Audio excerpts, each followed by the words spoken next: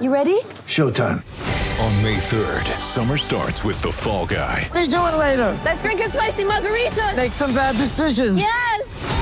Audiences are falling in love with the most entertaining film of the year. Fall Guy. Fall Guy? Fall Guy. That's what the poster said. See Ryan Gosling and Emily Blunt in the movie critics say exists to make you happy. Trying to make it out? Nope. Because I don't either. It's not what I'm into right now. What are you into? Talking. Yeah. The Fall Guy. Only in theaters May 3rd. Rated PG-13.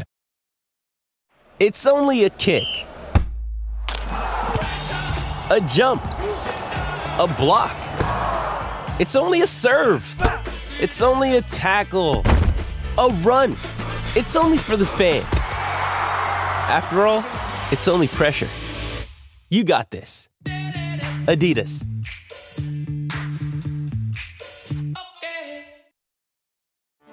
Get ready for the greatest roast of all time, the Roast of Tom Brady, a Netflix live event happening May 5th. Hosted by Kevin Hart, the 7-time world champion gets his cleats held to the fire by famous friends and frenemies on an unforgettable night where everything is fair game. Tune in on May 5th at 5 p.m. Pacific time for the Roast of Tom Brady, live only on Netflix. Hey guys, welcome to the Tap and Go. My name is Matt. My name's Freddie. Each week we bring you your rugby fix with interviews with past and present rugby professionals, and we get their views on the latest sporting issues. Hey guys, back again this week. Matt and I here. Today we're joined by up-and-coming front row Finn Baxter. Finn, how are you? Yeah, really good. Thanks for having me. So we thought today, we just want to talk to you. Obviously, it's very early on in your career, so we're not going to, as such, go through your career, but more sort of the journey you've been on recently. So was rugby always the plan for you, from an early age? Well, I was quite a big kid growing up, so it was kind of the one I was pushed to. But I played judo and enjoyed football and stuff like that. But yeah, it was always the favourite, really. Matt, you go. Yeah. And I guess growing up, you've always been involved with academies and stuff. Was going pro something that you aspired to, or was there a certain age or point where you just thought that's what you wanted to do? Yeah, being in the academy from the age of 13 or something at Quins, you always kind of thought it, but you never really wanted to say it and all that kind of stuff. But yeah, once I got to Wellington, where I went to school, it's a big rugby school as it is, and that kind of push to be in the first team and then get signed for Quins, hopefully, or anyone who came calling was a big kind of aspiration, because of all the boys in your boarding house who had done it before, and you see their names and shirts on the wall, and it kind of gives you this feeling like it's something you can do, and yeah. You talk about something you can do. Was there ever a time where you thought, well, maybe it wasn't going to happen, or was it always you felt confident enough that you could kick on? I never thought it wasn't possible, because there was so much time, and especially looking back when, for instance, in year 12, lower sixth, it was just there were kids coming through who weren't that good back when we were growing up, but then were suddenly getting seriously good. And looking back at that kind of was what I was thinking when I was younger, when I didn't think it was definite or gonna happen. It was there's tons of time. People get better, people get worse. So there's tons of time for it. Was your sort of I guess rise in rugby, is that sort of due to Wellington, or is that due to academies, or where would you say that? I wouldn't really nail it on any certain place. I mean, a lot of it's to Dad, really, because through club rugby I played at Cobham. Dad volunteered as a coach there, and he loved coaching and loved seeing the boys and me get better and start liking the game. But yeah, Wellington provided serious kind of not only high level game time playing on the circuit at school, but serious coaches that have coached at the top or elite level at least, and then bring that to school level. And then obviously Quins has been awesome. It's in the academy, and it's so closely knit to the squad. that, like Jim Evans, Jordan Turner Hall at the moment, that they're so on top of it that it's giving those young kids like a good insight into what they need to get to and what they can improve on. And obviously, while you're still at school, you broke into the under-18s England setup. How did that come about? Do you know they were watching? Did you know it was a possibility, or was it a complete surprise? It was because I first went to a camp when I was in it was something silly like year 11 or something. But I went to a camp in I think it was Bristol, Brighton Grammar School. And I had no idea at the time any of that kind of stuff going on because you're so young. But when I made my debut in year 12 against Scotland, it was a bit kind of touch and go.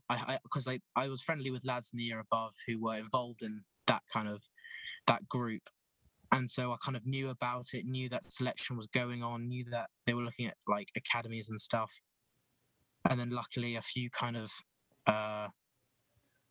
injuries,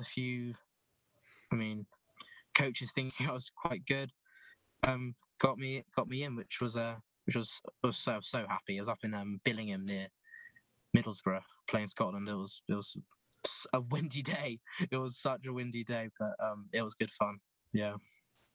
Obviously, you're fortunate enough to go on a tour as well. I think you went to Argentina with the under-18s, and obviously you toured Wellington as well. Was it kind of similar? Was it a similar vibe, or was it touring as a national side, a big different group of boys? Was that something completely different? So we toured in South Africa.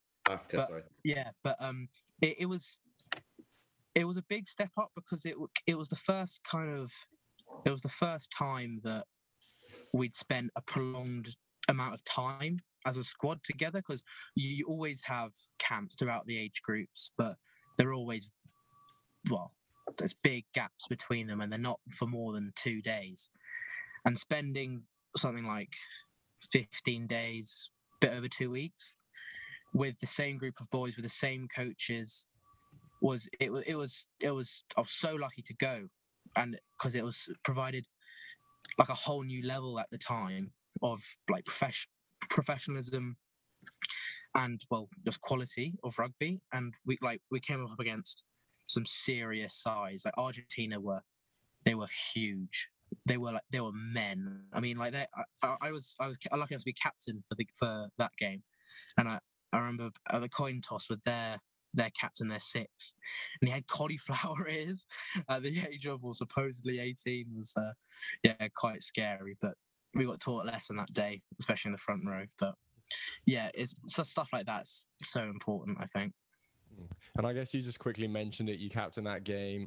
Talk us through that experience. What was it like, sort of captaining England or under-18s? Well, obviously, it's a huge honour. You're very proud, and like when you get told, you get that kind of, really, me, like, and I always kind of aspired to be that leader in the team, and which was so cool because Sam Spink and a Wellingtonian as well, a couple of years above me, also captained the team while I was breaking into the first 15 while he was there. So that was a big kind of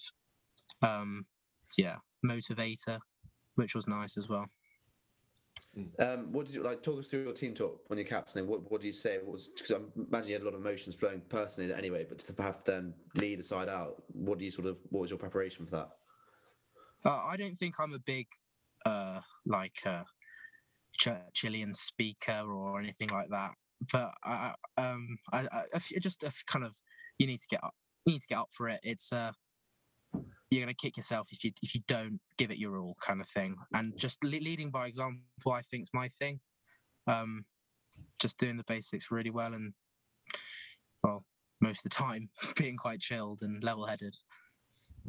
And I guess after that, so you've now moved on from academy life and playing pro life and going full time at the moment. How did you have to adapt your sort of, I guess, day-to-day life? Really the biggest, especially for me being a front row, the biggest thing was just trying to put some serious strength and size on for set piece wise. But moving into the academy house at Quins has been it's been some really good fun. I mean, living with two other boys my age, Will Trenham and Oscar Beard, and it's been a lot of fun. And especially as we're quite a small academy year, it's just us three from my year. We're getting really close and playing a lot of Fiefs, and Oscar's losing a lot, so it's good. It's good. Doing him dirty there, calling him out on here. Obviously, you touched on it there. You're a prop, as in front row ugly. It's the highest pressure and puts the most strain on your body. Have you found that's the step up? It's been monumental, I presume, physically. I mean, the amount of neck loading and back strength that is needed, that I don't have much of now, but more of from where I was about last year, is huge. And the step up in scrummaging is just so. I mean, obviously, it's very obvious. It's men's rugby now. It's not kids and not just anyone just jumping at prop kind of thing. But it's such a huge step up technically, and then again the strength. It's such kind of, and it being so important in the game at the moment, especially after the World Cup in 2019. It just proved again how important the set piece is. But yeah, it's something that I'm really focusing on at the moment, and hopefully getting better at. Would you say scrummaging sort of like the most important part of your game at the moment? Is that something that you're like focusing everything on at the moment? For me, I think it's the aspect of my game that I need to improve on the most, because fundamentally, as much as we all like, or everyone likes the saying of, you got 15 ball players in the team and all that, if your props can't scrum, you're not going to win a game. If your hooker can't throw, you can't win a game. If your 10 can't kick, you're not going to win a game. So yeah, I think of it as like you need a certain amount of skill and ability, and then to get away with, and that's not even being the best, like being the best at the game, like Tyke Furlongs, like Carl Sinclair, that kind of lot, like because they do all the extra stuff on top of the scrummaging as well. Is there anything that sort of surprised you about the development from boys to men's? Is there anything which you didn't really think about as you made the transition, which actually is more come to light after? I mean, the first kind of stuff that shocked me was just how tall the locks were. I mean, like 6 foot 10, looking up is it's scary. Like around the club, you're thinking, God, I am a short man. I'm a short person. And then when you're out at the club, it's like, oh, maybe not. Maybe I'm just a bit in a weird habitat. But that was something I noticed. But training quality and the importance of it, because at school it's all it's a laugh. You're having fun with your mates at school, and just the actual preparation and thought through each session going into a game week is probably the biggest change. So I'm interested, could you talk through like a typical day for you? So an early player who's just sort of moving out of the academy into the first team. What's your typical day? So academy boys generally in the gym around 7:45, and if not, it's post rugby. But so we'll be typically in the gym at 7:45, and we'll have units a bit later, probably around 9:10. We'll then have food and meetings, and then we'll have rugby, followed by like extras and IDP, which is individual development stuff, on top of any other extra conditioning you want to do and stuff like that. But everyone's got their own sort of day going on, because everyone's got individual meetings with coaches, extra sessions in S&C and stuff like that. How much of it is individual, would you say? How much focus do you get individually? You got to go looking for it. I mean, you're going to get comments from coaches because they want to help you. They want to make you better, from senior players because they want to help you. But you've really got to go looking and asking those coaches for those extra sessions, extra skill sessions, and which is obviously not difficult because they're so willing to help. But so it can be extremely individual. So moving on, obviously you made your debut this year against Racing. What were your sort of emotions? Obviously the result didn't go your way, but did that take anything away from the high of making what was like that's the game you remember for the rest of your life? Absolutely not really. I mean, getting on with like 11 minutes to go, I mean, I didn't care what the score was. I just wanted to do as much stuff I could, charging around, just trying to make as many tackles, try and carry the ball, try and clear out as much as I could. But I wasn't, because I was on the bench the previous week as well, against Munster, away at Thomond Park, which I was so nervous for that game, sitting on the bench for the.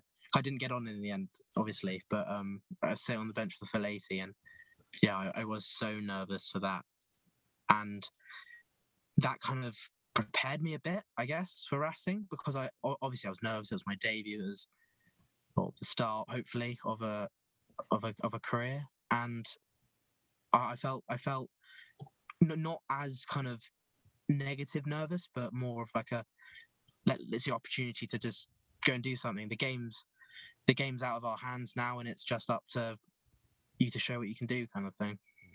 Were you given any advice or have any advice to give for those sort of debut nerves? Yeah, loads of the lads were, especially the academy boys and young lads in the team, are really supportive, because those are the lads like I'm with during the day. So yeah, they were really supportive. But I mean, the coaches, Adam Jones had, which I done a lot of scrummaging prior the 2 weeks leading up to that game to kind of prepare me for what it's going to be like. And I had a scrum first thing when I came on, and I held it down, which I was very proud of. But yeah, so they sorted me out really well.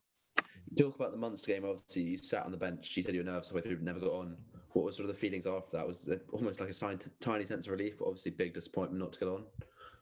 I don't think there was any relief, because as much as I was very nervous, like it is obviously it's a sign that you're not quite there, which obviously I wasn't. But yeah, and it being in the balance up to about 60 minutes against a very good Munster side at the time, and Ty Byrne putting an absolute worldie of performance in, kind of left us feeling a bit like, yeah, fair enough. I mean, we've got 3 yellow cards that day. I think we haven't helped ourselves out, and they've had quite a good one. So, but I was also looking to Racing again because of the state of our front row department at the time. I kind of knew I'd be involved as well the week after. So it was immediately kind of looking to that one, making sure that I can do everything in the week to make sure that I wouldn't sit on the bench again. Yeah. I'm going to ask a brutal question just on the back of that, and you can say if you don't want to. If the Racing game had been like a 3-point game, do you think you would have got on? 3 points in it, 10 minutes left. Yeah. Probably not. Yeah. But I mean, we'll your point. Obviously, some say the forwards, like, they always have a game plan that you'll go on because someone's not, and especially if they're light on players and stuff. Yeah. But just what you thought. Because I mean, looking at it from like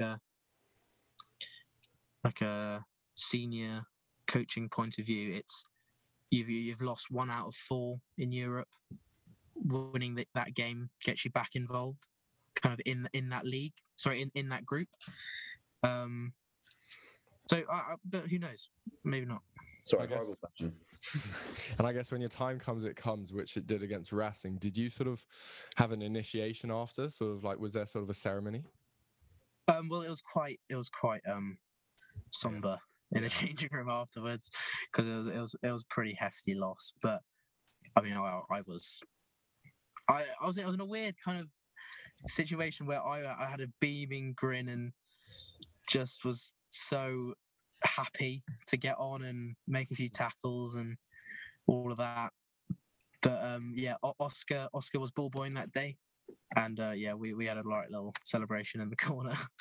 But no real initiation. I reckon I'll have to sing on the bus soon enough. But yeah. You talk about, obviously, Jones had an effect on you. Are there any other players in the squad? I'm thinking, like, especially as a prop, perhaps, like, obviously, Joe Marler's there. Like, are there any other boys who particularly helped you, like, settle into the squad? So, as a front row, what I feel that they're all very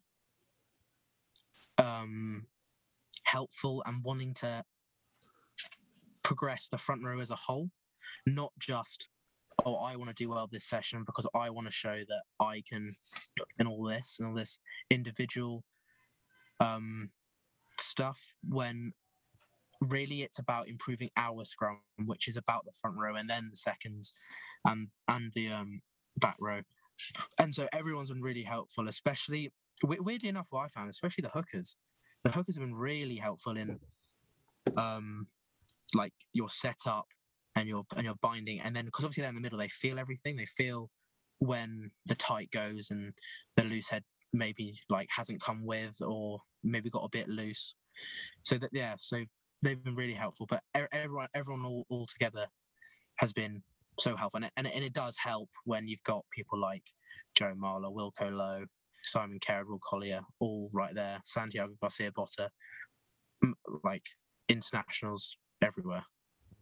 And I guess you quickly mentioned Joe Marler, who's obviously renowned as being a character. What's he like in training? He just knuckles down. I mean, as much as you see in the media everyone saying this, saying that about him, when it comes to the team, he's very serious, and he's on top of it, and because he's so what's the word, experienced. He knows what to say and what's wrong with the team, especially kind of mentally and where we need to be, and he's very good at putting those words across. What was your first encounter like with him? Was it a bit surreal for you? Obviously, Joe's Joe. He's been in the international so long. You've probably grown up watching England, watching him. Was that quite a big thing for you? Yeah, because well, I mean that was one of the weirdest things starting at the club. The first kind of like month was that you saw lads like Chris Robshaw, Mike Brown, Danny Kerr, just rubbing shoulders, saying good morning and stuff, and it was like, oh my god, what's that about? But yeah, I had my first encounter with Joe was I had a review after an academy game under 18s, and so it was a major kind of like fanboy moment. But yeah, he was so helpful. But and I guess Harlequins are doing very well at the moment. They're sort of title chasing, and it's about to get to the crunch time, as they say. What's the sort of general mood in training at the moment and amongst the squad? It's very positive. It's really positive, and we're having a lot of fun, and we're getting a lot better as well. I mean, we have spotted like errors within our game at the moment, especially the last 3 games where we haven't started as well, and left it till really late to finish it off. With late wins everywhere, and another possible late win against Leicester. I mean, Leicester having one of their best games this year, and us playing awfully and still coming down to the last minute, which is a positive, but yeah, kind of hidden positive. But yeah, we're going really well, and I mean, it's all exciting leading into the hopefully semis. And is there a sort of certain message or theme that's sort of been pushed over the past couple of weeks? Not particularly. Just keep being ourselves. Keep doing what we do best. Obviously, the news of Mike Brown's ban not being turned over, has that sort of had an effect on the camp at all? Obviously, that's really gutting for him. His time at Quins coming to an end in such a unfortunate way. So, yeah, the week after it happened, all the lads, Andy Sanger, are kind of the guy we all kind of go to, who helps us out, who looks after us. So he made sure we all kind of got round him, supported him. And I mean, as much as Brownie's a multiple cap international, like obviously messages from lads here and there, little things here and there was going to help him feel a whole lot better. And I don't know, I guess it'd be nice to hear what other people think. And yeah, everyone's been really supportive, and he's been in and around the club training with the opposition now, which has been us training as the opposition for the week against the firsts, which has been cool for me, getting to get around them a bit more. And yeah, but he's contributing. So on his part, he's still fully buying into the club, even though obviously he knows they're leaving at the end of the season. Yeah, fully buying in, well, preparing the starters. Credit to him. Sounds like a true professional. I mean, as most people, I'm sure, think of him. Obviously, looking forwards for you now. What sort of next for you? So hopefully I get selected for the 20s for the Six Nations that's been pushed back. So I hope that selection comes out in the next, I think, few weeks. So hopefully I get selected there and play in the Six Nations. But then again, if that doesn't happen, then it's just looking to next year and hopefully getting a few more games. Yeah. Obviously, looking longer term goals. What are you sort of pushing towards, whether it's in your personal game or just like a particular thing? Well, I mean, pushing on at Quins really is the main aim, the long-term aim at the moment. Trying to get higher up that pecking order and hopefully play a few games. And what sort of, like, outside of rugby, what are sort of your things that you're pushing for, like bucket list or targets or anything? Well, I'm going to starting uni next year, like online uni. Well, not really online, but I'm doing, so I'll join Surrey Uni, which is where we on the campus where we train, so nice and close. And yeah, so I want to get that sorted, want to get that like past that.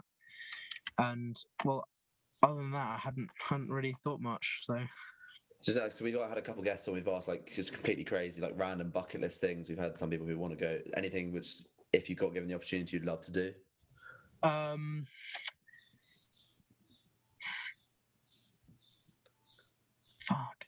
Traveling experience. Yeah, I mean, I would like to travel with hopefully rugby and let's go around the world with it. Japan, America, hopefully somewhere in like New Zealand as well. But I think that'd be really cool. Yeah, fair enough. So we put you on the spot there. So fair enough. And obviously, before we finish there, I think we've just we're trying to come out to a half hour now. We asked most of our guests their favourite moments so far. So obviously, your debut is probably, I'm sure you probably agree, is your best moment. But if you're looking, it could be rugby or just general watching, playing, schoolboy life. What's been your favourite moment in your life so far? In my life or rugby? Rugby, but it could be watching or playing. Just okay. Bring you to the game. Favourite moment?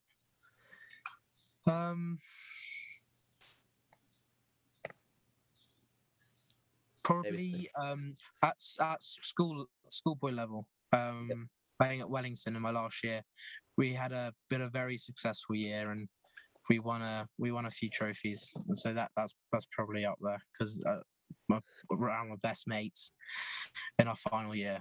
Yeah. Silverware always makes everyone happy. Well, Finn, thank you so much for getting on with us. Obviously, it's been great fun for us. Obviously, we've both played against you in the last few years, so it's quite surreal seeing how well you've kicked on. We wish you the best of luck for the rest of the season for under 20 selection and hope it all goes well. Fingers crossed. Thank you very much. Cheers, mate. Maybe this time next year, when you've had another few big games, we'll get you back on and chat more. Let's hope so.